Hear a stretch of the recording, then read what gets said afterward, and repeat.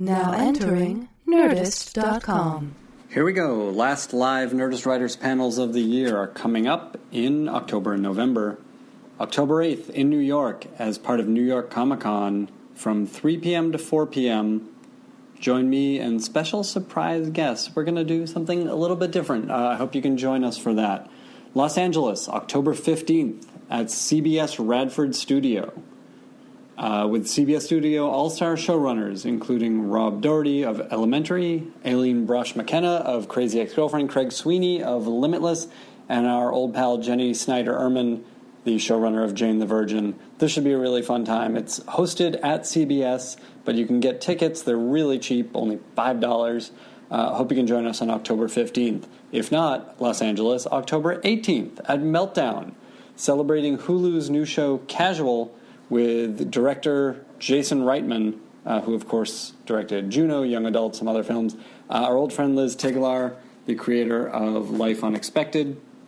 And all the folks behind Casual will also be screening episodes you have never seen before. So join us on the 18th for that, Los Angeles. And finally, Boston, November 14th at Brookline Booksmith with Joe Hill. This was rescheduled from last month. We're finally going to do this. Joe is a terrific writer and a great guy. It should be a fun conversation, and that benefits 826 Boston. All the others benefit 826 LA. Hope you can join us. For details, go to writerspanel.tumblr.com. writerspanel.tumblr.com. That's where I'll put all of the information, as well as more information and other stuff. It's the Nerdist Writers Panel, and it's hosted by Ben Blecker, where he gets a bunch of writers and he asks them lots of questions, and it's starting now, so this will be the end of the theme. My name is Ben Blecker. I'm the creator and moderator of the Nerdist Writers Panel. I'm also a television writer myself, having written for Supernatural, Super Ninjas, DreamWorks, Puss in Boots, and currently FX's new series Cassius and Clay. Follow me on Twitter at Ben Blecker and let me know who you'd like to see on this show. I'm always looking for new ideas for guests, and you can always find out about live Nerdist Writers panels. Go to writerspanel.tumblr.com. As ever, if you enjoy the show, please leave a review on iTunes, and thanks for listening. Starting right here with Kit, please introduce yourself on the microphone and tell us why some things you have worked on that these people might know from, and what you're working on currently. My name is Kit Boss. That is my real name. My credits include King of the Hill. Let's stretch hold it your out. applause, Stretch it out. Please. Louis C.K.'s other show. The HBO show? Yeah. We are going to talk about the show he had to do before he could do. I didn't know you worked on that. That's very nice. Yeah. Bob's Burgers. Mm-hmm. And my current show that I work on is iZombie. Terrific. Thank you. Noelle. I've worked on... Please introduce yourself. Oh, I'm sorry. I'm Noelle Valdivia, and I've worked on Awake, and... I'm a very lonely person back there. And that was Kyle Killen. Actually, it was my sister. And Smash, and Masters of Sex, and Manhattan, and Marco Polo. It's a good resume. It's solid. Have you seen Narcos? Are they hiring? Damon. My name is Damon Lindelof, and I've worked on Wasteland, Next Bridges, Crossing Jordan, and Cowboys and Aliens. Good choice. Good choice. Chris. God, thank you for using those credits so I don't have to follow. My name is Chris Dingess. Currently, I'm writing for Marvel's Agent Carter and a comic for Skybound, Manifest Destiny, which is available for purchase in Meltdown Comics. That is a great book. I totally forgot you were writing that. Thank you. I really like it. And will you tell people the premise, because it's a great idea? It's the journal that you had to read in junior high was a lie, and they were actually fighting monsters and doing horrible, horrible things. It's really fun. Check it out. And before that, I worked on Reaper, Being Human, Ed, and a couple other things. Cool. Yeah. Let's kick it off by talking to you a little bit about Agent Carter. It's always interesting to me to hear about the writers who are telling the stories in these much larger universes. Right. And Damon, you can probably speak to this a little bit as far as the Star Trek stuff as well. But is it different from other rooms you've been in?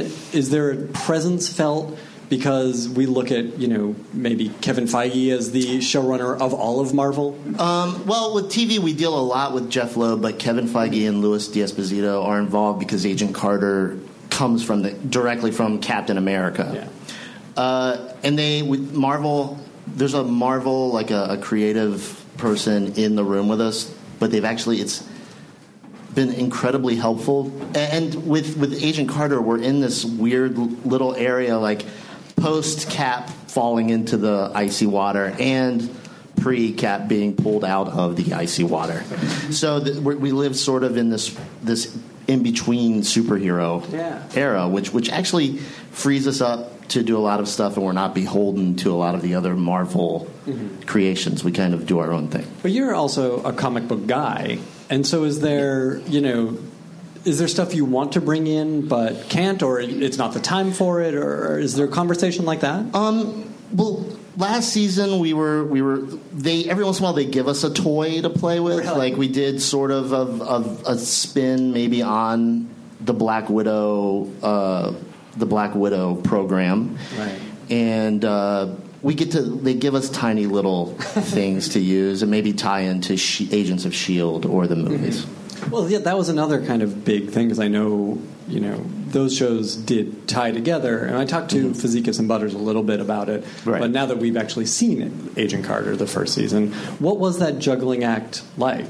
Because there were some pretty strong story ties there. It was, I feel like we had the easier part because we're in the past, and then Agents of S.H.I.E.L.D. had to work harder to kind of tie that sort of stuff in. And Jeff Loeb is really the conduit, and Megan Bradner, who works with Jeff, they're sort of the conduit between the shows. And Agents of S.H.I.E.L.D. did their thing, we did our thing, and they sort of found the threads of sort of like, I guess, like the brainwashing technique and all of that stuff that we introduced in ours. And by the time their villain is sort of gone over our villain's notes from the 40s and uses it in Agents of S.H.I.E.L.D. Yeah, that's neat. Yeah. All right, let's move on. Damon, a similar question. You've worked on some of these big franchise, mostly in movies. In movies, I imagine there's a whole lot of interference from whoever owns these things. There is and there isn't. I mean, for Trek,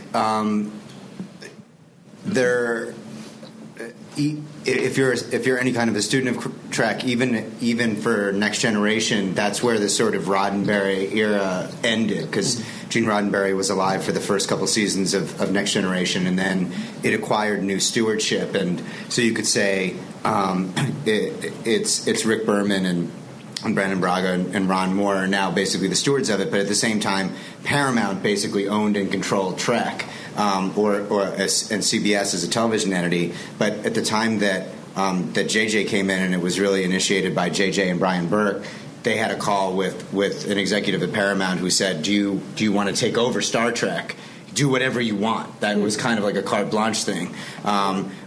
Because the Next Gen movies, it had been several years since they'd been out, and Enterprise on TV was kind of about to end, or it had just ended. So this was like the first 2-year period where there was going to be no Trek being made out there, and they saw it as a prime opportunity. And I think that what I'd say, to this very complex idea, and I would assume that Marvel movies and television, for those of us who are comic book consumers, are going to start to experience as they're going to have to launch like their own ultimate universe or characters out of continuity, like Wolverine, where you essentially, because the continuity becomes so restrictive in terms of canon, where you just go like, there's a list a mile long of shit you cannot do that is cool because you're going to ruin something else. And then also, if you in Success, if you have 4 or 5 different things going on, there's just no way humanly possible that you can have people running in between all those rooms saying this is what we need to do and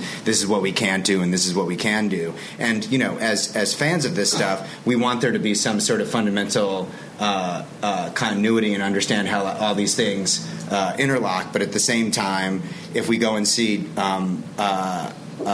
it's not Days of Future Past, which is First Class was the first Fassbender. Yeah. So you go and see that, and then Hugh Jackman pops up in that and tells them to fuck off, and you're basically like, that's awesome, and your brain doesn't go, but it's out of canon. Like you're just like, we'll take awesome over canon any day of the week. And I think that we knew the challenge of Trek was, we had to be inside canon. We couldn't say that everything that you've ever seen of Star Trek never happened, but at the same time, was there a way to take the original crew and have them go off in a new direction, or do our own ultimate universe, as it were? And so time travel became the obvious mechanism or cheat, whichever way you want to look at it, to sort of accomplish that. And then on Prometheus, which is the only other experience I've had with that, I'm sitting across from Ridley. That's right. You don't have to be. That's the guy you talk to. So if he says, if he's telling you that the space jockey is, invented life on Earth, you just go, I guess he did. You can't be like, I'm not buying that. He says that's what it is, then that's what it is. The other thing I was curious about in these big movies, and I promise when we come back around, we'll get back to television, but you're a guy that we know who has worked on these sort of large canvas TV shows telling very personal stories. Not just personal to the characters, but I think personal to you as well. Are you able to do that in film, on these big sort of blockbuster movies? Probably not. I mean, I think that the ambition is different, and I also feel that I haven't, there probably is a formula to a successful movie, but I don't know what it is yet. I mean, I know what I like and what I respond to, and I do feel that, the big tentpole movies do have some sort of grain of personality to them, where you go and see them and you say, I feel like Back to the Future works because Zemeckis has a real nostalgia for the year 1955. In addition to all the great things that are happening in it and all the great comedy, there is something kind of personal, and that's what makes it work. So you have to kind of lock into the thing that, movies should be fun to watch. So I think if you go and see Jurassic World, Colin obviously has this great love and affection for the original Jurassic Park, and it comes out in that movie and you can feel it. But you go and see that movie and you're not like, he's also not saying, I'm going to make a grand statement about genetic, tampering. So you have to, more than anything else, I think for certain kinds of, as you say, big canvas movies, your first job is to basically make them wildly entertaining. Sure. And then the other part is, if you try not to be too preachy, make it personal to you. Obviously, you shouldn't tell any story that doesn't feel like it's your story in some way. But let me dig a little deeper on that for a second. On, say, Prometheus, what did you latch onto in the bones of that, or in the history of loving the Alien movies, to tell that story? That's a great question, and I think the real honest answer is that, and I apologize for anyone if you've heard me tell the story before, it's just the way that it happened, is I finished Lost, I went away for a month on vacation and just became a human again, and I was back for 2 days, and I was driving down Ventura Boulevard in Studio City, and my phone rang, and my agent said, Ridley Scott is calling you in 5 minutes, and are you available? And I pulled my car over at the corner of Laurel Canyon and Ventura, right in front of the newsstand, because I remember exactly where I was. And then my phone rang, and it was Ridley Scott. And so that's why I did Prometheus. That's a good reason. it's not like I think like everything sort of followed, and I think he sent me a script that John Spates had already written, and I think there were a lot of things in there that were working great and that Ridley was very passionate about, and he was at the time engaged in a dispute with Fox about what the movie wanted to be and what the rating of the movie was going to be, and so they I think that John was doing good work for them, but we've all been in scenarios where writer changes are made, and the same reason I'm told in the world of sports, which I hear is very popular, that pitching changes are made, where it's like you pitch 7 3/4 great innings, but this guy's a lefty, and we're going to bring out a lefty now, and so they brought me in for a very specific reason, and then that was the next 7 or 8 months of my life was getting to sit across a table from Ridley Scott, who I worshipped and adored, and helped execute that movie with him. So, but in terms of personal, yeah, I mean, the mystery elements were Ridley was saying, I want to unapologetically present my scientific, my sci-fi explanation for how life began on the planet. And then I want to end the movie in a very cool and ambiguous way that could lead to a sequel that would not be Alien. Right. So it kind of goes off in its own. And I was like, oh, that's an interesting way of looking at a prequel, which is it takes place before the original movie, but then it launches characters in a direction that's parallel to. It's a lot like kind of Agent Carter, which is like Captain America ended, and then there's the second. Then there's Winter Soldier, but this is a sequel to the prequel. Right. That's following a different character. We know what happens to Agent Carter. Right. No spoiler alert. We watched her die allegedly. But you can still be involved in her adventure. So I thought that was pretty cool too, and that's why I took the gig. These are great reasons to do it. And money. Also a great reason. Lots and lots of money. But work that's fun absolutely counts. Like that's a good reason to get into anything. Noelle, hi. Hi. You've worked on some heavy stuff. Yes. Like big, kind of award-winning and really high-quality material. Yes. Were you able, as a writer on staff, where these are not your shows, to put yourself into these shows? I think very much. It was interesting listening to them talk about that because there's no more restrictive canon to be dealing with than real life. It's absolutely terrifying. And just because of lawsuits, like Virginia Masters was still alive when Masters of Sex started. No one from Marco Polo was still alive, so that was good. Allegedly. But yes, and it's very much like the question you just asked about telling personal stories at the same time as being very entertaining.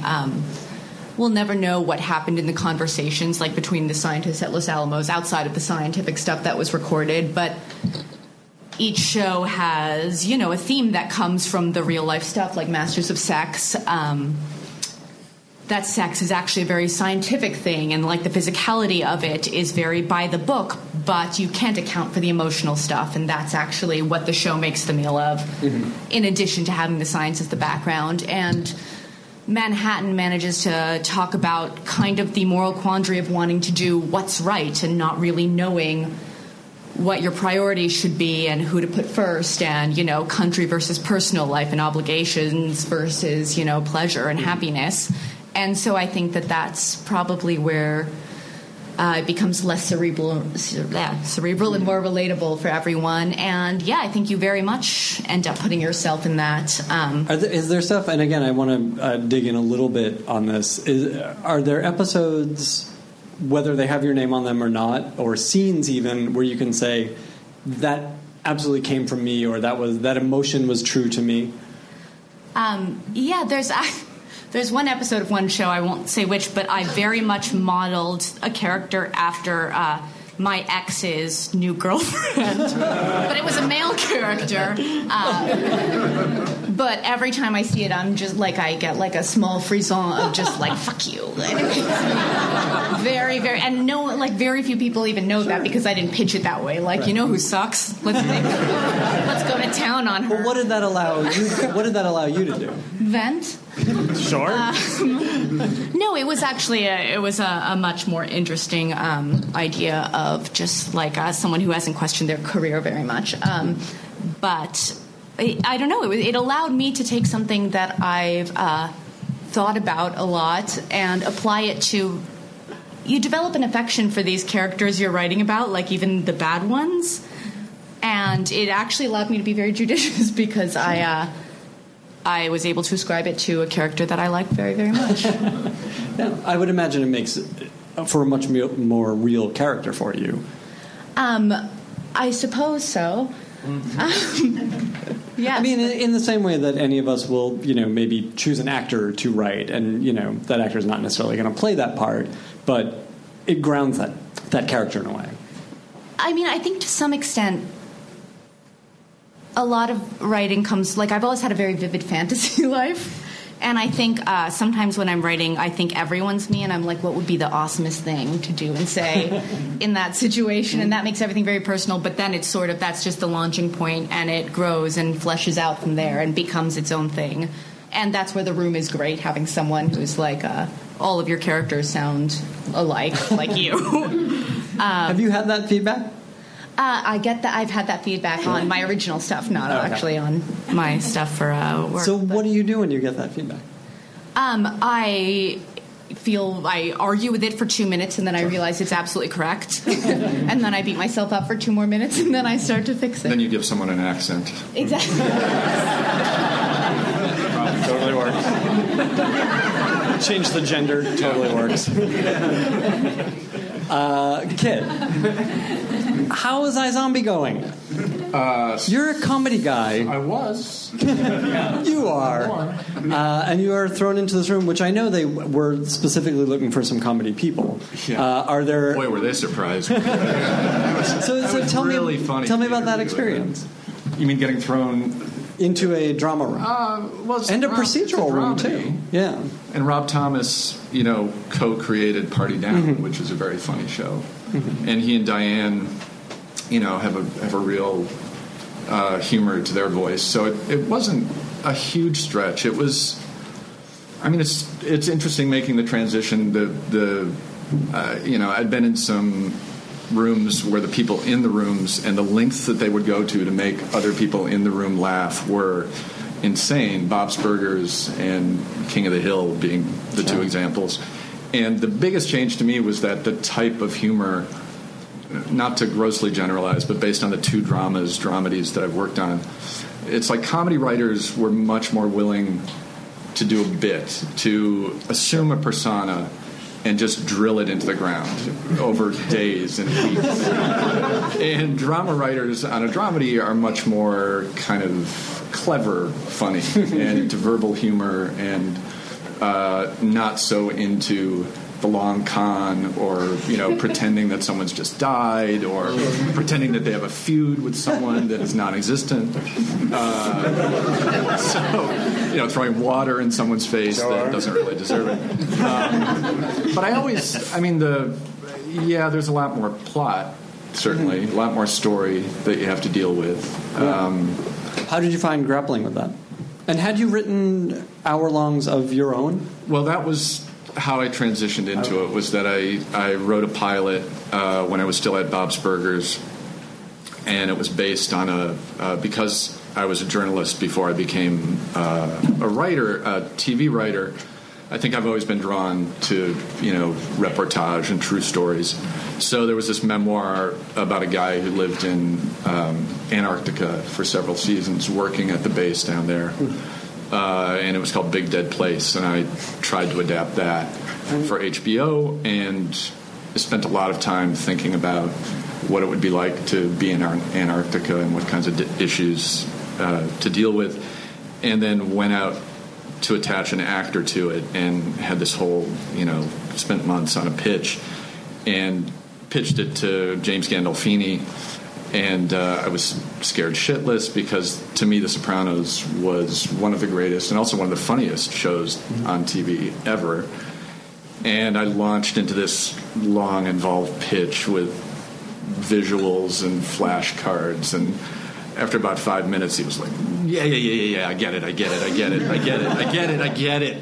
shut up, basically shut the fuck up, leaving me not knowing whether he just said no or just said yes.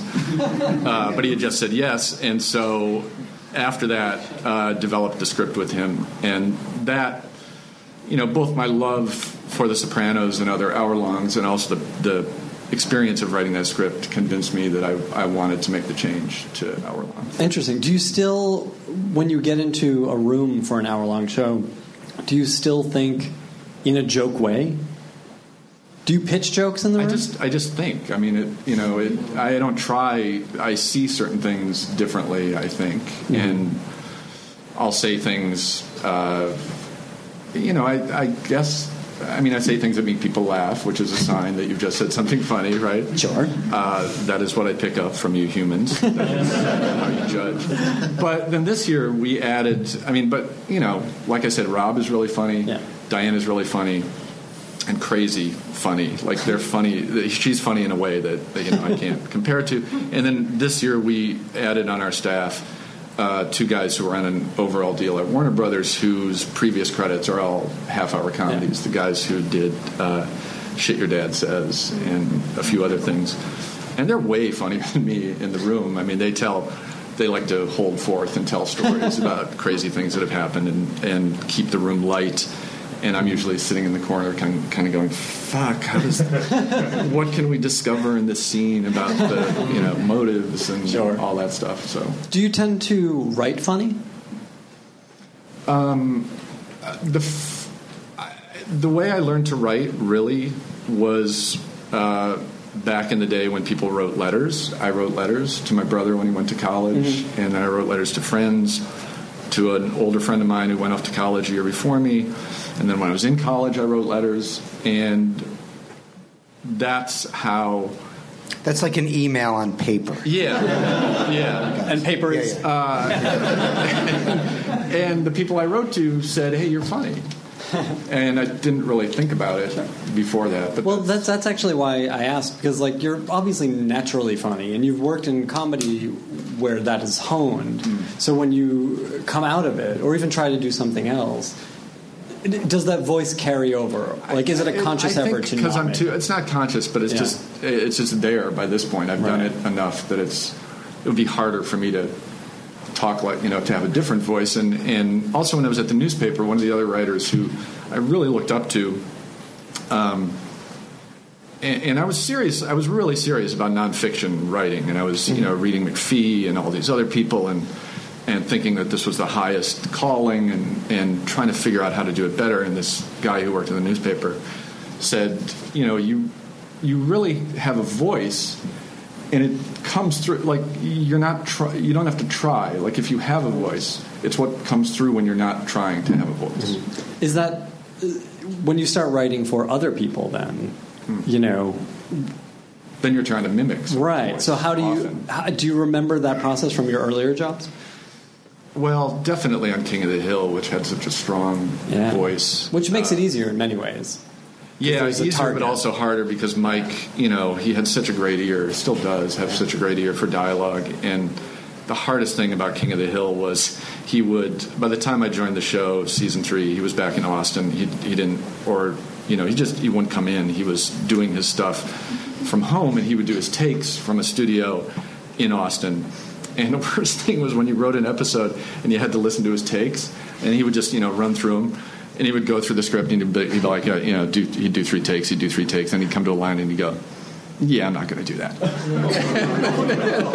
And he would either do something else, which was better, or it's like, well, I got to rewrite that now. And I've heard him say that he hates lines that sound as if a room full of Harvard Lampoon guys spent 2 hours coming up with it. He likes stuff that is really smart and funny but doesn't feel sweaty like that. So, trying to emulate his voice, which was also Greg Daniels' voice, who co-created that show, it was really a challenge, but it was a great challenge. That's really interesting. And while we're on the subject, what advice can you guys give me, having run shows, having worked on shows? I will open it to any of you. But we're going to get to all of you. But you've worked in rooms as well before. I have, but not a proper reading every day and breaking story kind of room. I don't have any advice to give you. When I first started, what do you like? When I first started, I didn't speak for a week and a half or 2 weeks because I was afraid I was going to get fired. What was that on? That was on Ed. Okay. But it's usually like with any job I've ever had. I'm afraid I'm going to offend someone or... Yeah, so yes. How do you get out of that? So that's my advice. I am a blowhard, so eventually, like at 2 weeks, I have to start running my dumb mouth. And how does it go? So don't talk for 2 weeks is my advice. Have you been fired in that time? Yeah, no, I've been fired off. No, I did not get fired. Okay. Yeah, what I'll say is, because I remember that experience of being on other people's shows and spent 4 years on other people's shows before I had my own. But now I have my own, and I can answer the question from both sides of the table. And this will hopefully be a little bit liberating, which is there's no advice that I can give you that's going to affect the outcome. Which is you're either going to be successful or you're not. And if I wrote a book that's like how to be successful in a writer's room, it wouldn't help you, because ultimately it's going to be an aggregate of whether or not you can dial into the show or sort of speak the language. There have been tremendously talented writers who just didn't work in a certain climate, and before I was even making management decisions, I'd be like, I can't believe that person is leaving. And then people who maybe are less talented but are much better in a room, and ultimately, it's razor thin. What I would say in terms about the biggest question, especially if you're coming into a room for the first time or you're relatively green, is when should I speak? Never for 2 weeks. Yeah. Never for 2 weeks. I'll give the contrary advice, which is the longer you don't speak, the better the first thing that comes out of your mouth has to be. So just know that going in, which is like, okay, Ben's been silent. We're waiting for it. It looks like no, maybe tomorrow. Fuck, this is going to be good. So if you say something stupid on the first day, then you get to lower the bar a little bit, and no one's going to fire you. Then I can be quiet for 2 weeks. Right. Yeah. Thank God he's not talking. That's actually great advice. Noelle, you've been in, as I say, a bunch of rooms with some heavy hitters too, and people who have done a lot of TV and people who have not done a lot of TV, which I think must have been interesting. But what have you picked up in these rooms that you kind of bring with you as you go through? It's in a lot of stuff, really.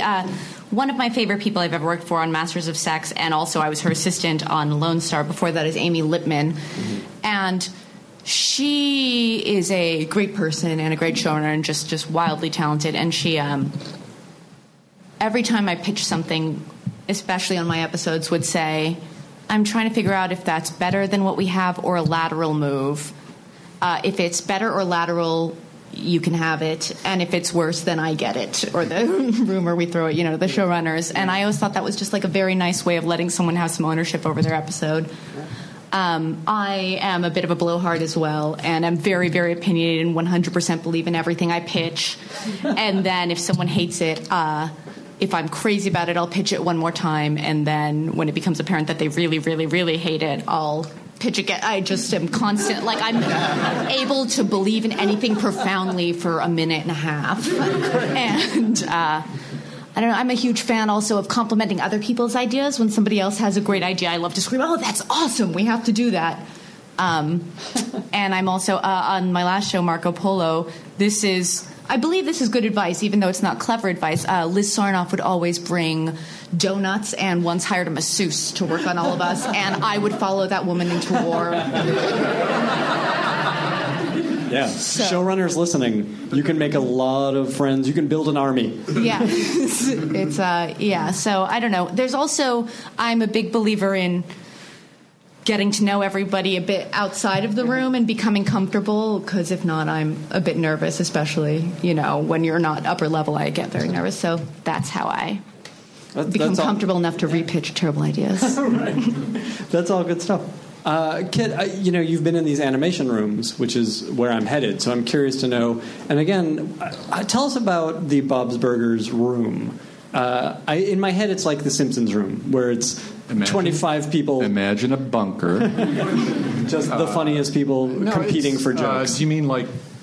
Yeah, it's a fair... Animated shows generally have large staffs because unlike other shows, you often follow your episode through and doing some of the production. So you're out of the room sometimes working on an edit or recording a pickup for somebody. So they're big staffs. You often break up into smaller rooms to, break stories or punch or fix that. How big was that room when you were in it? I would say maybe 14 writers, but many of them teens. Okay. So 14 humans. Yeah. Well, yeah. More or less. If I can't, the rules, the things that I mean, which you probably know by now, not rules, but it seems really basic, but one of the things I learned early was pitch fixes, don't pitch problems. And related to that, unless you can't help it and you're super talented in everything else, don't be the one that the rest of the writers call the logic cop. That's not a compliment to be that person. Also, when often in a room you're going over a story and someone will be pitching it and say, oh, and there was this great joke or there was this great idea or this great line. Don't be the person who says, yeah, that was mine, when it was yours. Like, let it just know that it was yours and then let others either remember that's why I have a writing partner. Or not. That's very effective. And precede everything you pitch with, not this, but what if? Because then you're immediately indemnified from the shittiest pitches of all. That's all great practical stuff that I think we probably don't hear enough on these panels. But yeah, I think any of us who have been in any room have encountered all those. I want to ask you guys also, because I think you've all worked on shows that are starting up. What that is like, whether it's your show or not your show, and if it's not your show, what is your role in starting to build that show? I guess we're talking about. I've only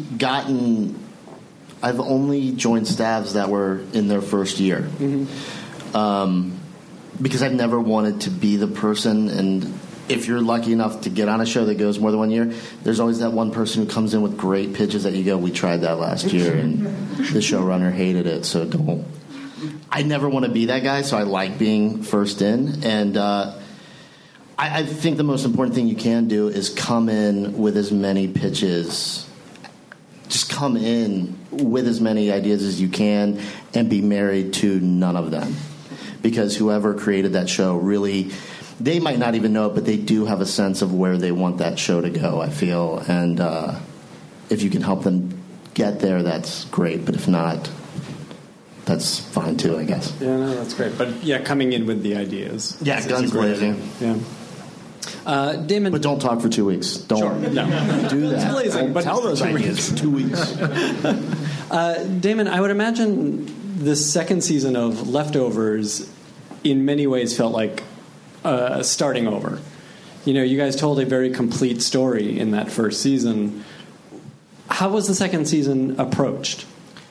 I think that the larger issue for the second season of the show, which is, I'm sure this has happened before in television, but I'm not immediately aware of what it is that there was source material for the first season and then nothing. So we and Tom Parada is not just an executive producer on the show in name only. He's very involved in the creative and was there a lot over the course of the first season and has been there a lot over the course of the second season. So he created this thing. He wrote a novel that was supposed to be a novel. Like, it wasn't going to be, the first book in a series of books. It's not Harry Potter and the Sorcerer's Stone or Game of Thrones. It was over. Yeah. And so when he and I first met and started talking about the pilot, I think that our thinking was always like the novel was going to be the first season of the show, because his ending for the novel felt like a season finale in many ways, and we were going to enhance it and create character relationships and world build so that we could justify doing 10 hours of it without hopefully it feeling like it was filler. But beyond that point, we didn't really have a plan for what a second season was going to be, which was very liberating for me, because when you work on a serialized mythological show like, I could pick one out of a hat. you have to constantly be, as you're building the track, saying like, what's 50 miles up the road, and are we going to go into a mountain? And if we are, we better send out the demolitions team to blow up a tunnel through that mountain, or things aren't going to go well. Season 3, but the overall. For The Leftovers, it was like, we're much more comfortable taking it one season at a time. So between the first and second seasons, we're like, if you were to write another novel that where all we were really married to was it takes place in the same world where 2% of the world's population mysteriously vanished, like, go. What would that be? Should we just follow the same people that we were with in the first season, and it's just more of them? And should we just now be in an entirely new place with new people? Like, could we get away with that? We are both huge fans of The Wire. We started talking about the second season of The Wire, which, for me, on a binge, when I visited The Wire, I watched. I wasn't watching it while it was on the air. I was just completely and totally amazed by the second season of The Wire, and only after the fact were people like, you like the second season of The Wire? It's like, but do you understand the boldness of what they did there? Like, the idea that they said, the second season is going to be about these guys at the dock, and the people who you really loved the most in the first season, with the exception of probably Stringer, are all going to be background players. Like, they might not even be in episodes at all, and if they are, they're in one or two scenes. I thought that was amazing, and it was David Simon basically throwing the gauntlet down and saying, this story is not about just one thing. It's about the city of Baltimore, and the city of Baltimore is about the American experience, and I thought that was awesome. So it was like, if we could do anything, what will we do? And let's make no apologies for what the first season of the show was. I feel like to completely and totally throw it all out would have been to say that didn't work.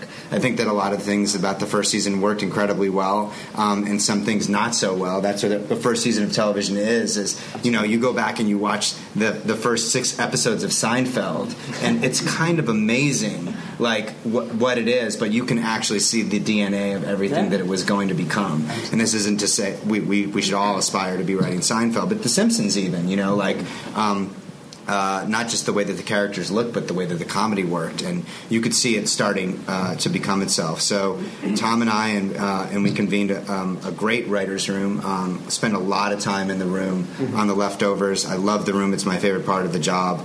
My least favorite part of the job happens outside the room, but I love being with the other writers. And although I am the showrunner, the more I feel like the boss, the less fun I have. And so our room runs a lot like the movie 12 Angry Men, where we have to reach consensus, if not a unanimous consensus. And as painful as that is, juror number 8. We'll hold out and we'll all gang up on them, and in order to convince them, we have to make the story better. And I love it when it happens that way. And thank God for Parada, who wrote a genre novel in a non-genre way. But if he wasn't there, all sorts of crazy shit would be happening on The Leftovers, and it would be heavily serialized and densely mythological and strange. And I like restrictions. I think it's very useful to walk into walls on occasion and go, I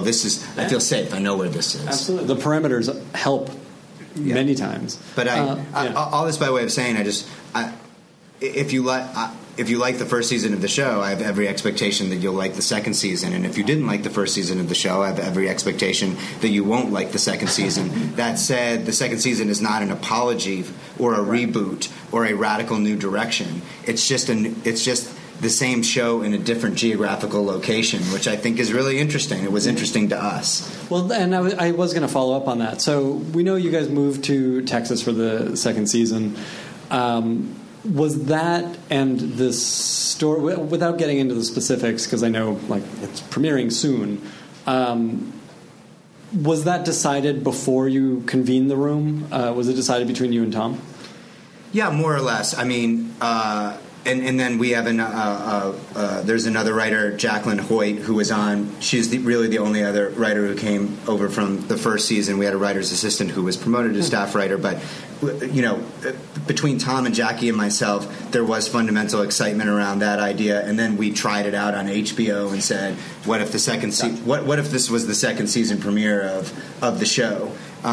Would that be exciting to you? Because this is the direction. Because we tried, that's what our gut told us was the right way to go. But we started from a place of second season of the show kind of picks up 3 or 4 months later or a minute later after the first season of the show, and it's going to be more of the same. It's going to, which is, by the way, not a bad thing. It's like, Friday Night Lights, I will watch more of the same. And then, and then when it became Easto and you're like, holy shit, but it's same show. Yeah. I mean,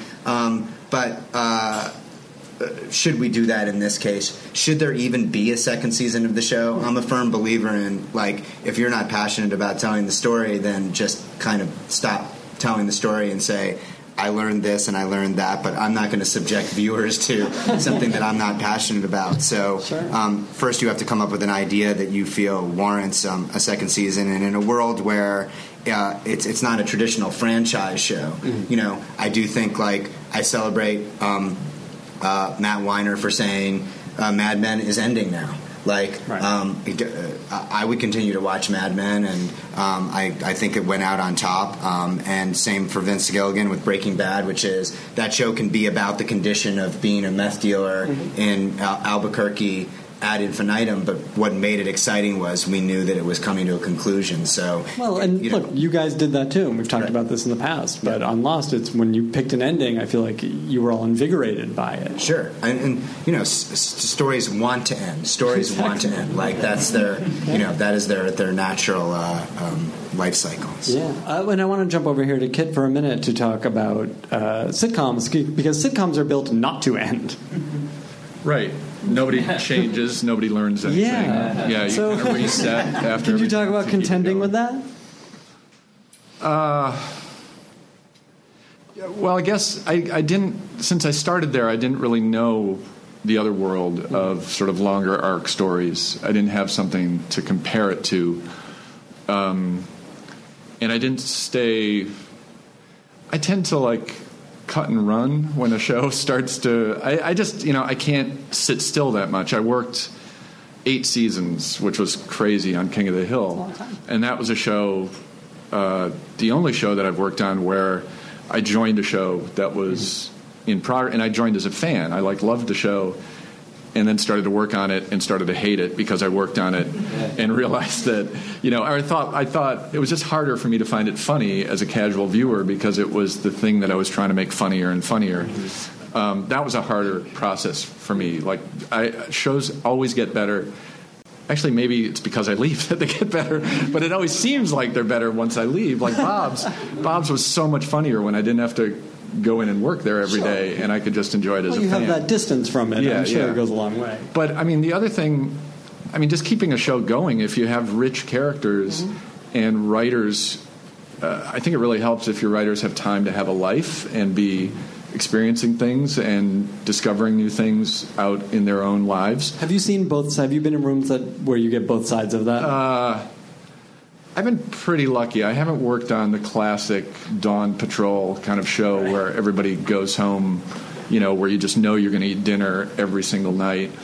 But I've worked on shows that have their share of late nights, and I always admired a show like Everybody Loves Raymond, which I think was, it's one of my favorite shows ever, and those guys always went home for dinner because the guy who created it said you have to have a life. You have to be doing what the show's about.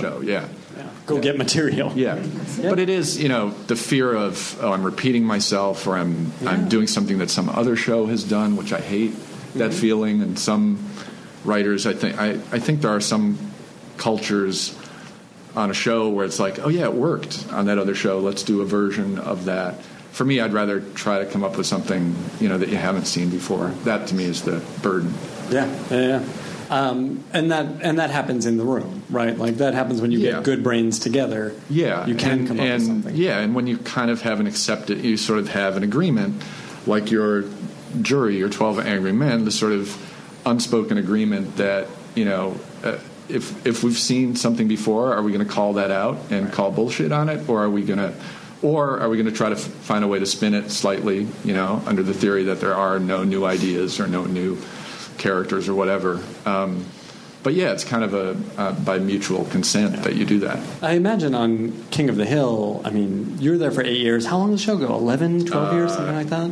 It went like 10, and then it went down for a season, then it came back. Yeah. I think maybe it did 12 or 13. But generating new ideas for a show like that, it had to be that thing of, that we did that in season 3.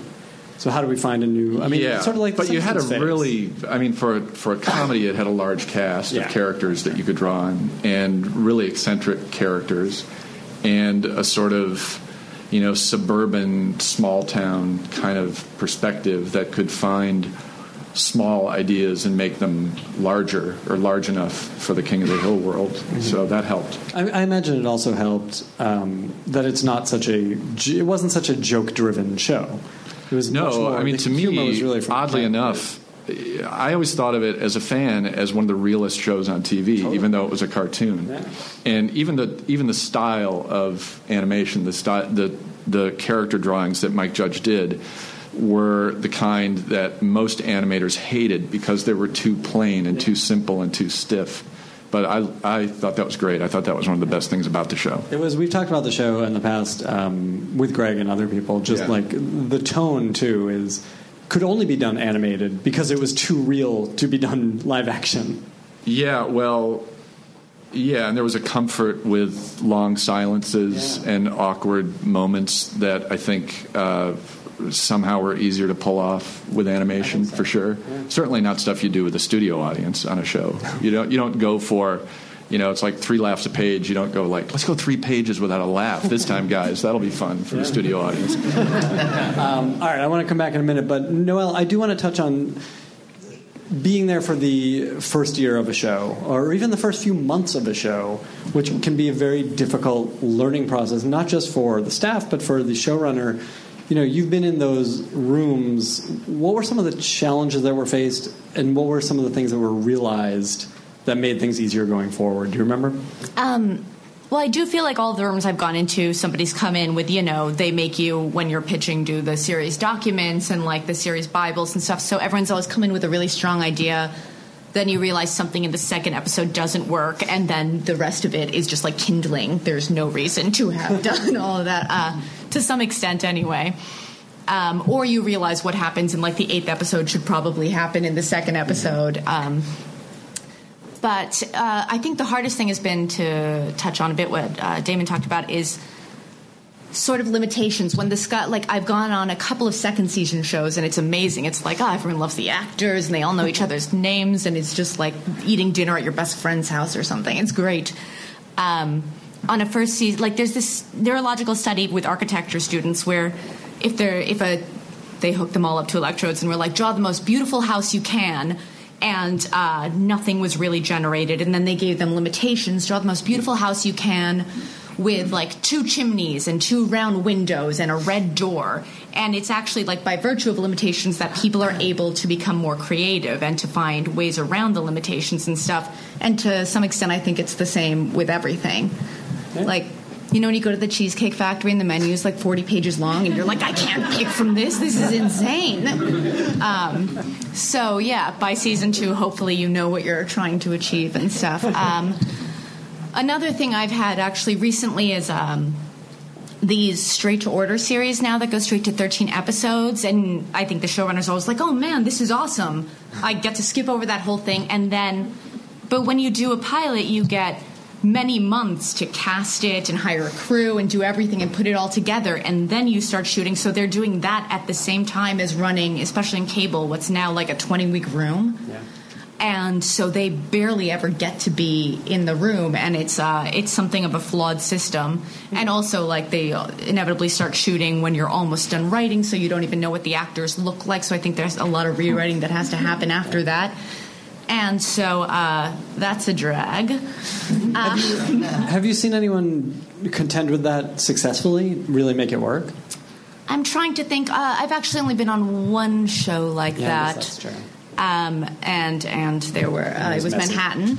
And it wasn't messy. It was just a lot of work. It was just so much work. And, I don't know. I think that there's a flaw in that system. But, yeah, that has been my experience. It's very interesting. All right, I want to make sure we have plenty of time for your questions. Do you guys have questions?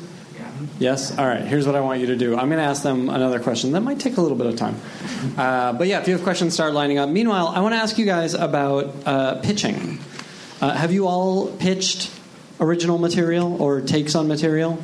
You've all been a part of that. Mm-hmm. What is your pitching style? How do you do it? What are you comfortable with? What has proven successful for you? Etc. Anyone who wants to jump in. I've only pitched a couple of things. One... it was a property that was brought to me, and I didn't even know if I wanted to do it, but it was the first thing that had been brought to me, so I agreed to do it, and I came up with this pitch, and I had no idea what I was doing, and so I went in to pitch it to the studio, and it was like an out-of-body experience. I felt like I was a person, and my head was a car, and my eyes were the windshields. And I watched a piece of spit fly out of my mouth and go by the executive as I was pitching it. But I pitched it, and I went through, and I went in. I was like, I don't know. I don't want to go in with notes. I just want to wing it and just make it a conversation, which was a terrible idea. Take notes. Take things to refer to. And then, so there was that pitch, and... Wait, let me stop you there for a second. Yeah. It was a terrible idea because did you find yourself not knowing what to say next? No, I just spun out of control. It was like a runaway train wreck. And, I got a call from my agent a couple hours later. He's like, they didn't use the term shit the bed, but they said you were very nervous. And but they actually bought it. Someone else, I think, came in behind me and was like, look, don't worry about the idiot. Here's what's good about it. The studio bought it. The network did not. But the thing I did learn from it is you have to do it. So even if your first time is a colossal failure, do it and push yourself out of there and do something uncomfortable and learn from it. And then the next time I had to pitch something, I was also more comfortable with the material, and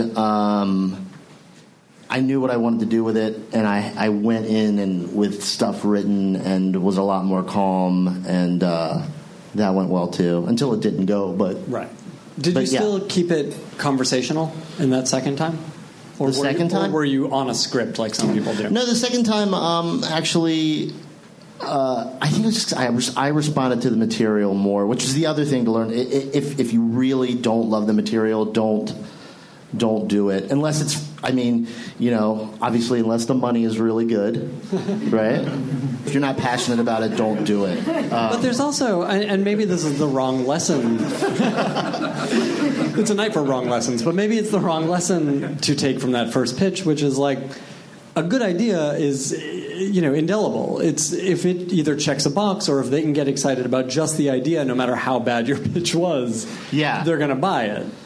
Yeah, it was a decent idea. So they bought the idea. They didn't necessarily buy Chris Dingess. Mm-hmm. So I guess that's the other part at the end of the day. Right? Yeah. I mean, what I'll say is obviously it's very dependent on what you're pitching, and the first and most important thing, other than knowing who you're pitching to, and it's kind of getting a sense of if I'm only talking for 5 minutes, how should I spend those 5 minutes? And then if you get through the 5 minutes, then it can become a conversation.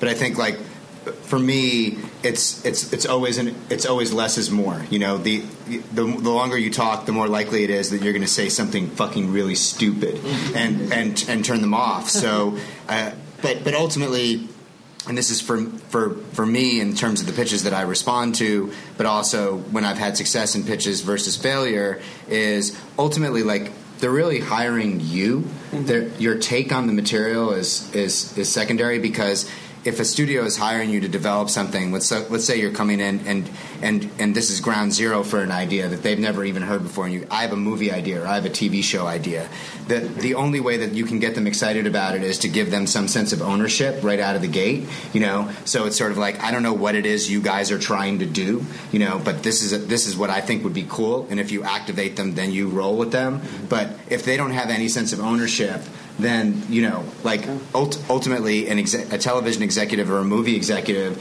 is going to feel relatively inert if they're not being creative. And if you can activate their creativity somehow, because they got to where they are for a variety of reasons, probably because they're smart and talented and political. Maybe they want to write as well. Maybe they don't want to write, or they have a talent to work with writers. But I think that's the key is look at them, read the room, understand, and try to activate them creatively, and then you'll do well. If you're not activating them creatively, you're not going to get hired. That's great. Noelle, what's been your pitching experience? I'm in the middle of doing it right now for the first time, because right now is sort of the network pitching season, and I find it horrific. I'm doing a comedy and a drama right now, and what phase are you in? Who are you pitching? I'm pitching to the drama. I'm still doing studios. We have a studio on the drama's kind of a last minute thing that happened, but and then a studio bought the comedy, and then we're going to networks. It's so strange to me. First of all, I thought it was like the writing of the document. There's this documentary. You'll work on it for 6 months, just like this 4-page thing that you'll put all of your hopes and dreams into, and you will hate it very much in the end. And I thought it was like a school paper, so I was trying to be impressive. Like the drama, my first page is like an involved journal of how I felt during September 11th, and that's not the vibe you want to give off. You want to be like entertaining and charming when you go into these things. Was that the comedy? That was.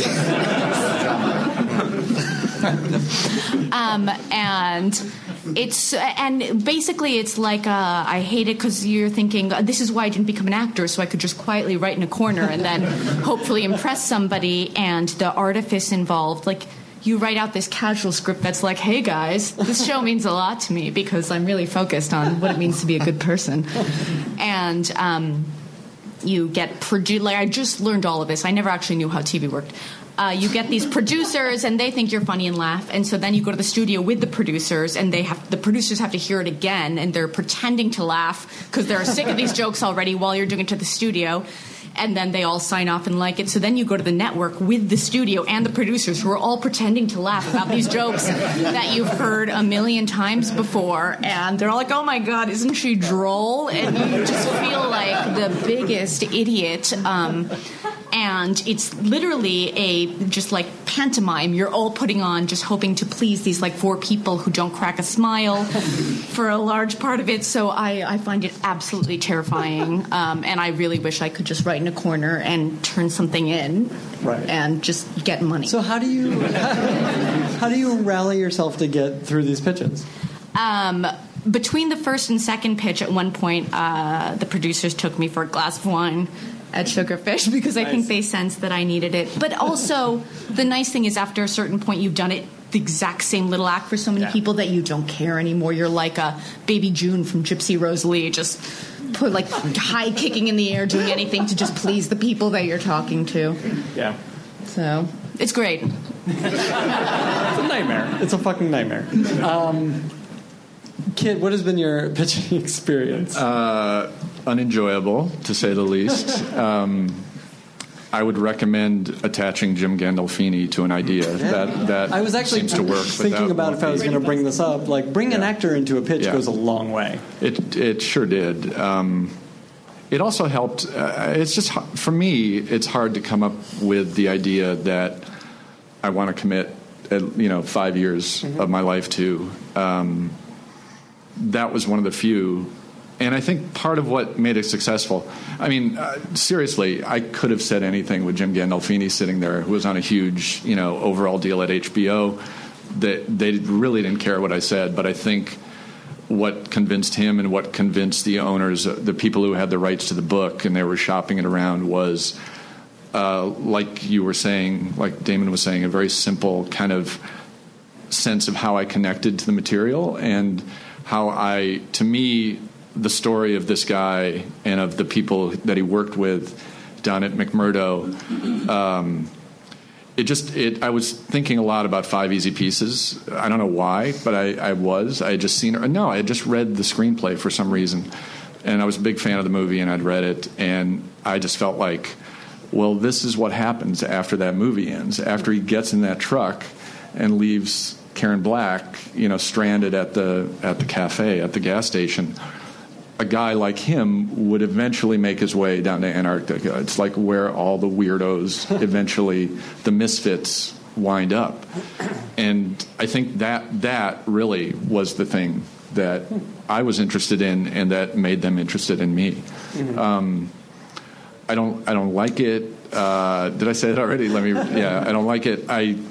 One pitch, the most memorable of the bad pitches was I pitched what was basically a comedic version of The Good Wife, but years before The Good Wife was on, but after all of the politicians humiliating themselves, after Spitzer had his big press conference, and I just again imagined, okay, what's that limo ride like after that press conference with him and his wife? What is the deal that you strike with your wife to keep that together? And I pitched a comedic version of that, and the response from the studio, I think it was before we went to network, was, "Wow, that was detailed." And that was for a comedic, that was for a comedy, and I did not take it as a compliment. And it was way too detailed. I should have stopped much earlier in that pitch than I did. Well, and part of that is sort of like Damon was saying, is like engaging the people you're pitching to, so they have an investment to it. I think that's great advice. But now I would much rather, my approach now is I'm not interested in pitching. I would much rather write something on spec. And just I've been hearing that a lot. Is it working for people? I don't know. I'm not. The people I'm surrounded by are mostly doing the traditional kind of pitching. I don't know. All right. I'm curious. Write in, listeners. All right, let's get some of your questions. Hi. I wanted to ask how you guys balance quality and quantity in your work, especially if you're starting on a new show or something. And one of the things you can't really simulate if I don't finish my spec script that I'm working on my own, I'm going to be mad at myself, but that's it. And if you don't meet a deadline when you're in a room, a lot worse things happen, right? So how do you get in a mindset where you can do good work, write a 45-page script in this certain amount of time, but also be confident in its quality? Well, that's the job, right? Yeah. I say this, with no sense of comedic intent, but I had to accept a long time ago that the idea of like, this is qualitatively exactly where I want it to be, it's time to move on, was never ever going to happen to me. Mm-hmm. It just, and it was very, and what made that apparent was entering into a professional environment where there were deadlines, but it was basically like, oh, they're gonna shoot that. It's not ready, and they're going to shoot that. And I can be super precious about it, or I can move on to the next thing. And it just happened as I was not a prolific writer before I became a professional writer, and I was known for what I think now is like the biggest mistake that any aspiring writer can make, which is you just completely and totally lock down on one piece of material because you convince yourself that it can qualitatively reach this point of, it is done. It is awesome. Now, I have come across writers who are like, this is done and it is awesome, and 100% of the time, it's shit. Like, maybe I'm sure that you're out there and you've written something awesome, and I'm not telling you that you're a piece of shit. I'm just telling you that, like, the writers that I respond to and are awesome, like, kind of feel like I need to keep going with this. I haven't reached that point of, like, being happy with it. And so for a network show like Lost, where we did 25 hours of that show over the course of 10 months, not wrote them, but produced them, they existed. And now I do 10 hours of leftovers in exactly the same amount of time. And I'm not here to tell you that those 10 hours are qualitatively better than the 25. It's just that's the time that we have to make that television show. Is your staff about the same size? It's smaller, for sure. But I just think, like, there doesn't seem to be, in my opinion, any correlation between quality and time. The quality is basically derived by the talent behind and in front of the camera in the case of television. And I think that there are amazing novelists who write a lot of stuff, and amazing novelists who write one book like every 5 years, and it's they probably all have very similar feelings to the ones that you and I have, which are, this isn't good enough yet. I'm going to keep pounding on it. If you have a supportive room too, which I've been lucky to, most of the shows I've had, the room's very supportive and the people running it are supportive. I try to get it on time to a point where I'm not embarrassed for supportive people to look at it, who will then help you make it better. It's just, I just don't want to, just the least embarrassing version of 50 pages is what I shoot for, on time. That's great. I have just a thing about that, which is, it's a weird thing I've noticed, because I also was not terribly prolific until I started working, and I've noticed a strange thing, which is that whenever your deadline is, that's how long it actually takes to write a script. Like, if I have 2 months, it literally takes me every day of that 2 months, and if I have 5 days, that is how long it takes me. I don't know why, but it'll just fill up whatever time you have, which is why on your own, if you have all the time in the world, you might not get a lot done. Also, as not a showrunner, there's a lot of times where I write something and you also get rewritten a lot. Like, it's no secret, you get rewritten a lot by the showrunner when you're not running it. And I'm really happy if a scene or even like a few lines that I wrote that I'm actually proud of and love make it up there. And they're going to do what they want to with it at the end of the day. And they're the ones who are going to get, like, praised or shit on, not you. So that's the nice thing about not being the boss. But that's a tough balance, too, because you want to do your best work knowing that 15% of it may make the final project. Yes. And also, you'll work with some showrunners who make you look so good and rewrite some scenes, and you're like, oh man, I'm gonna get like an Emmy. And some who you're like, well, how could you do that to me? And I remember I've been in both of those situations, and once I fought so hard on something because I'm a little obnoxious, and the showrunner put his hand on my shoulder and was like, at the end of the day, it's just a matter of opinion, and my opinion wins because I'm the boss. And I was like, it's true. Absolutely.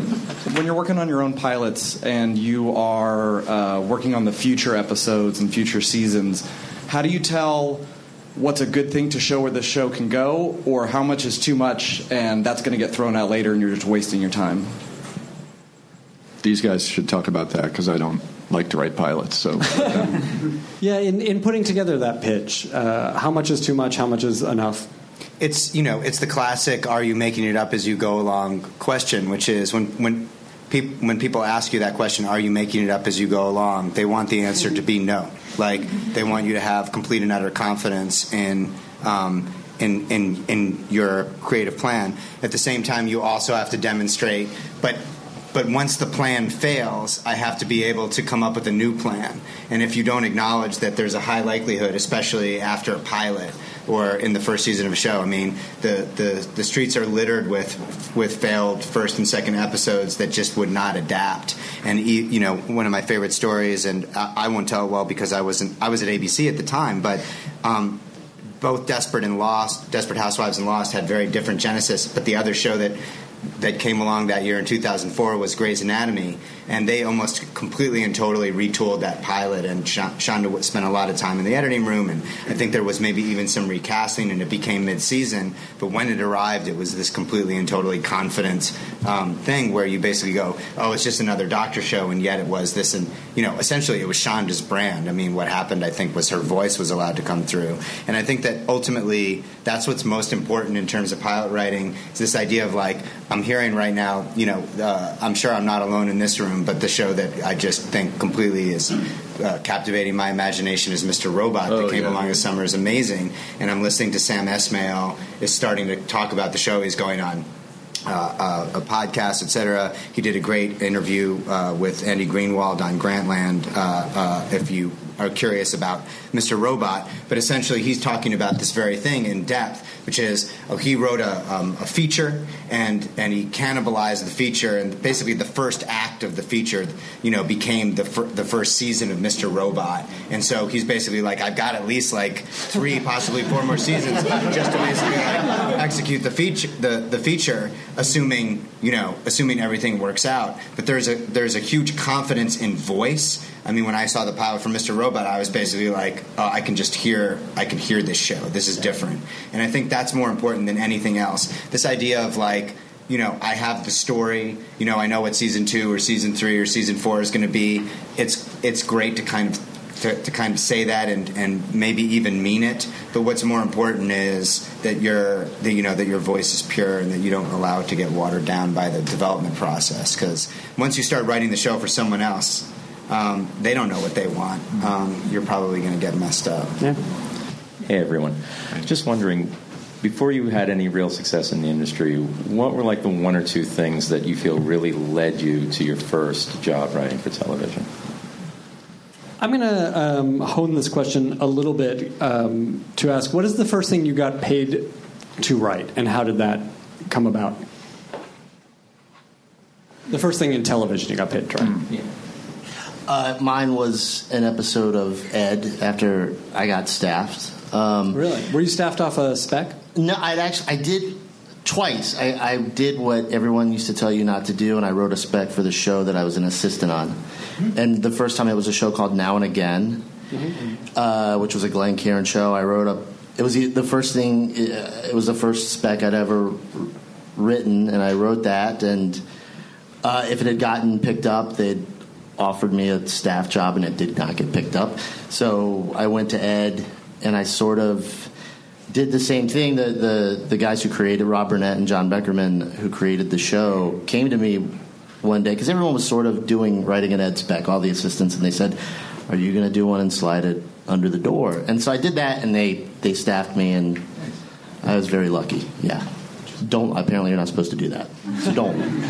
And yet almost every story we hear is... Yeah. That's how it happened. Damon? Yeah, I was just telling Kit backstage, because we share an attorney, and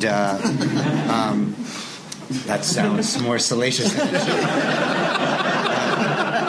But it's the strongest friendship you can have in Los Angeles. It's share an attorney. Pass him back and forth. Yeah, it's exactly the same story, which is I was a writer's assistant on a show, and I was in the right place at the right time. Wrote a spec of the show that I was on. What show was it? It was called Wasteland. Yeah. It was. It was. Damon tells this whole story. I think the first time you were on here, it's actually a great story. But it was right place, right time, and then I had the right, and I think that the standards were probably much less exacting, because they just needed anything to shoot, and I had 50 pages and with properly formatted,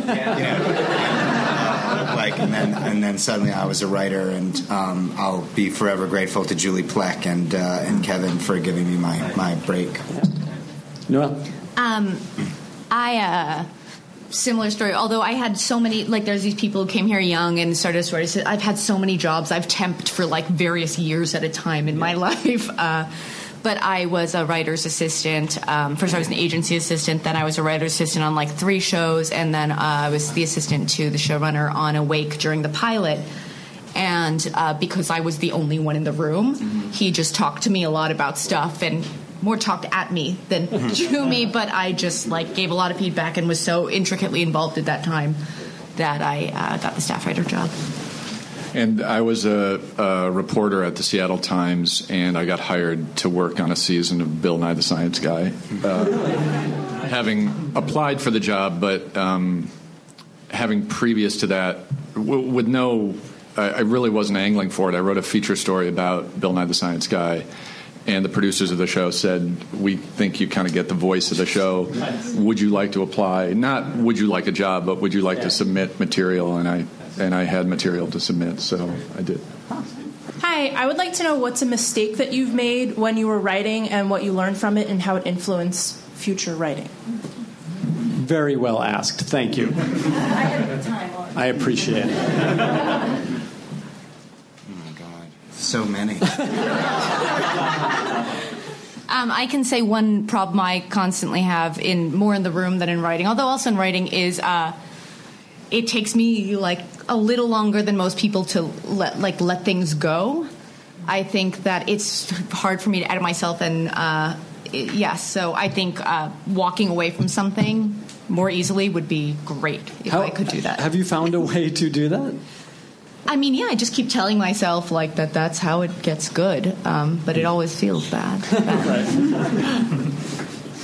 Yes, these can be, challenges not just in the writing process, but in the room, on set, wherever.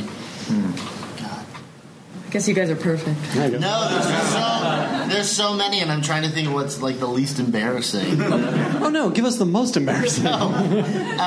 For me, a lot of it is hemming and hawing over tiny little things instead of pushing forward and then maybe circling back around and fixing that, which sometimes I wish I was a perfectionist. I don't think I am. I think it's a weird form of procrastination and fear of finishing something and it not being good.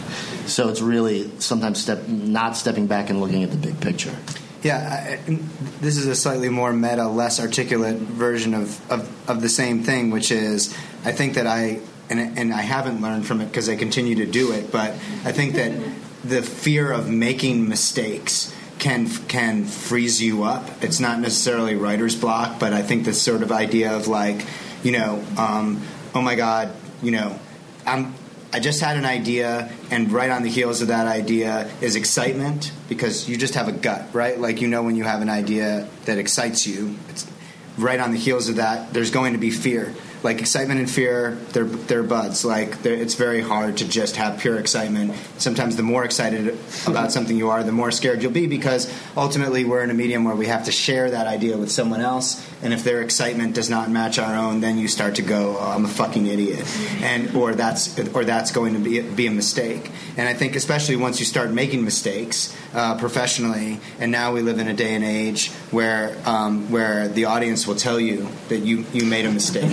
Very loudly and repetitively over and over again, that you might be less inclined to make more in the future, and you just have to say, like, anything that's ever been accomplished with any degree of specialness, there were just a gazillion mistakes made along the way, and you have to try to just accept that that's part of the process, and that there is nothing great or even decent has ever been made without making a lot of mistakes along the way. And hopefully what separates the successes from the failures are your ability to say, that was a mistake, I've corrected the mistake, and maybe I haven't learned from it. I mean, that's why I was struggling with answering your question, which is I can't sit here and tell you, like, and now I'm so much better than I was 10 years ago. In many ways, I think maybe I'm worse, because once you have any level of success, it becomes about not losing it, and it should be the exact opposite.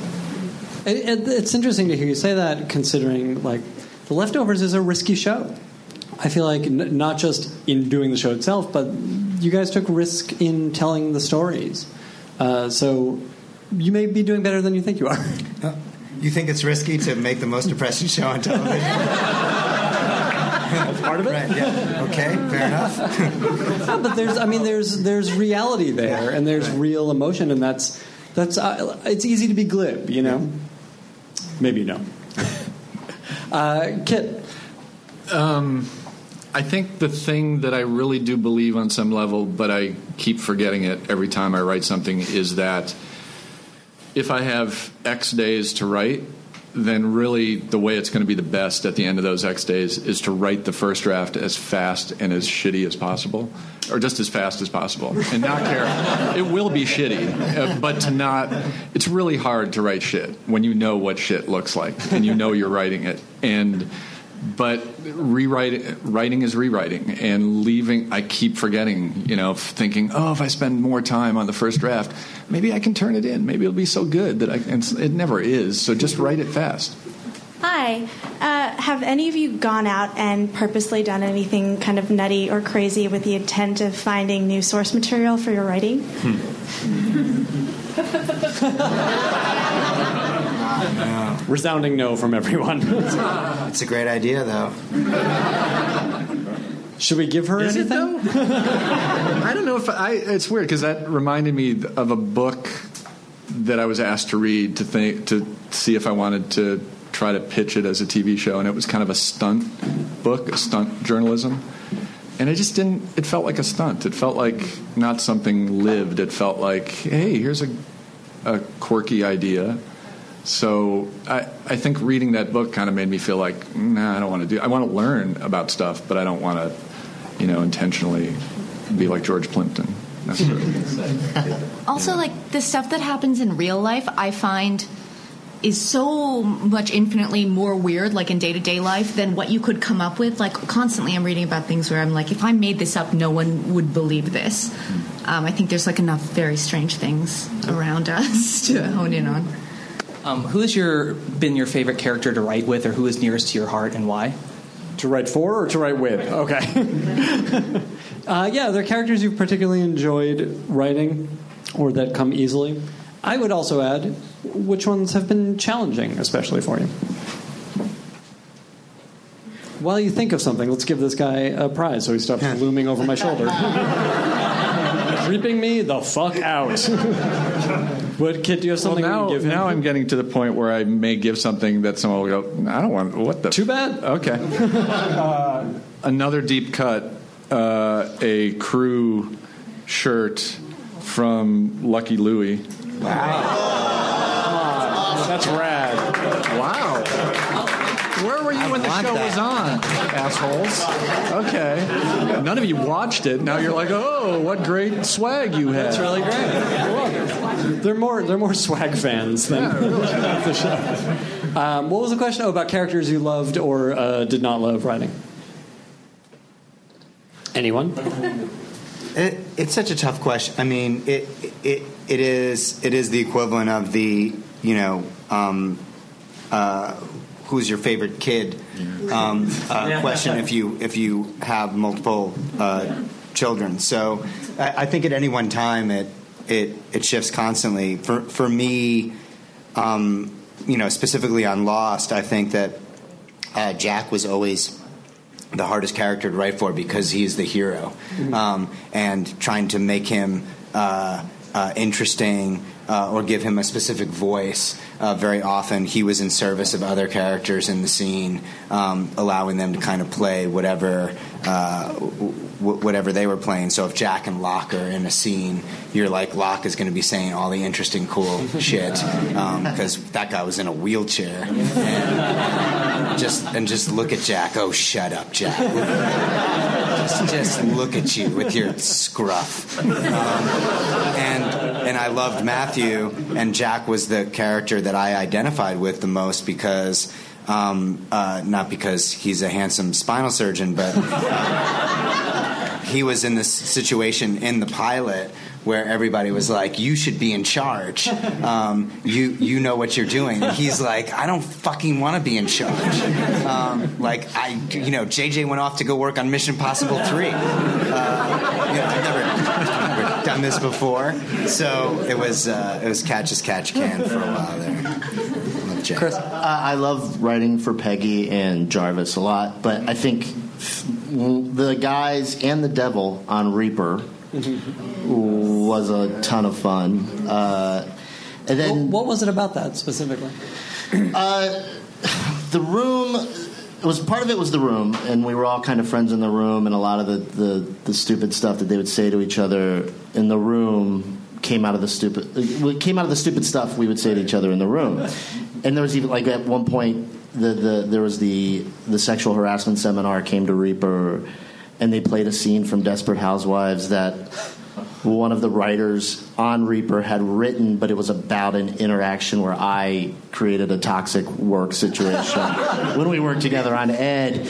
And while this poor HR rep was there, it brought our fight back up. It was about eating a donut out of the toilet, which I'd raised the money to dare him to do, and then he refused to do it.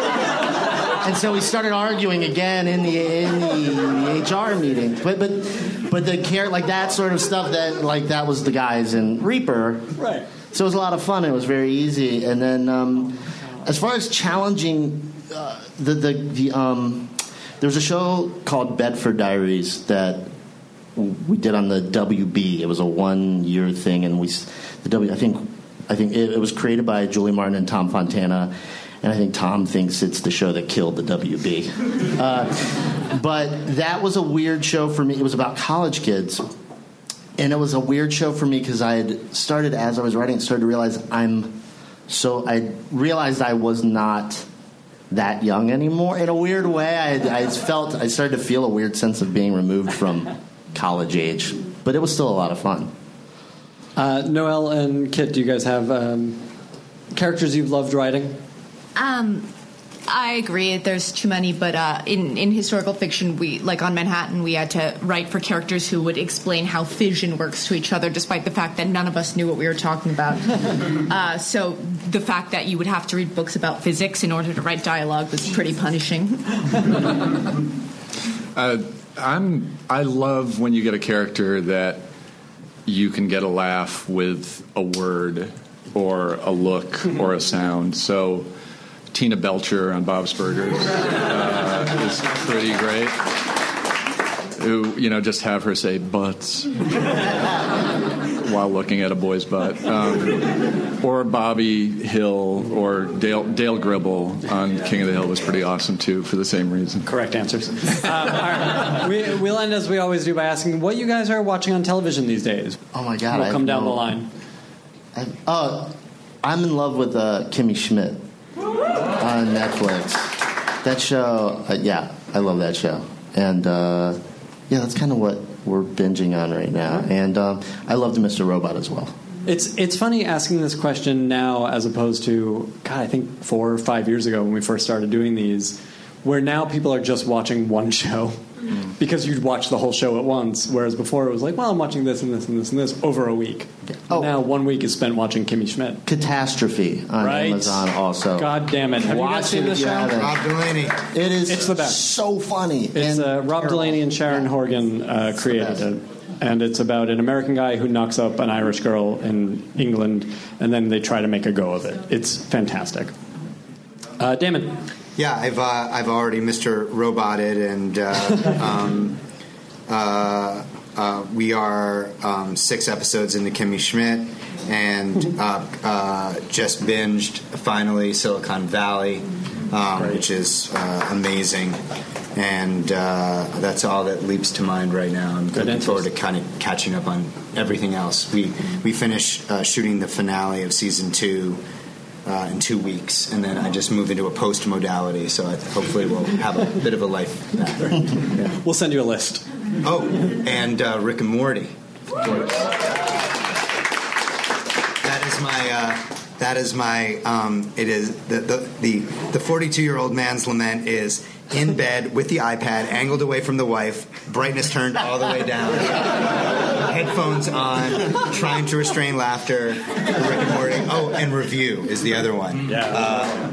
If you guys are not watching Review, I can't I will tell you nothing about the show other than it is not what you think it is, and it is getting better with every single episode. Yeah. It's amazing. Where is it? It's on Comedy Central, and they're I think about halfway through their 2nd season now. I think Andy Daly's. It's impossible to describe the premise of the show. You have to just watch one, but you will be rewarded, and it's heavily serialized and must be watched in order. Really good. Listen to Damon, you guys. Oh yeah, you must. Yeah. I watch like 6 hours of TV a night, so I've seen all of those things very recently, and I'm perpetually watching Mad Men and Sopranos constantly. And I've been really into Difficult People lately, which is weird because I don't think it's necessarily like the best TV show, but I love them both so much. They make me incredibly happy. And I've been watching a lot of Australian series lately. What do they have? They have so much stuff. I've just run out of like everything else because I watch so much TV. But they have Please Like Me and Puberty Blues, 2 shows my friend Erica turned me onto. Is that Erica? Oh, excellent. And Puberty Blues it's so great. It's like a coming of age tale about 2 like 15-year-old girls in the 70s in Australia in a small surfing town, and it's excellent. Where it's can glacial. where can we get these? On Hulu. Okay. And the other one you have to buy on iTunes. Please like me.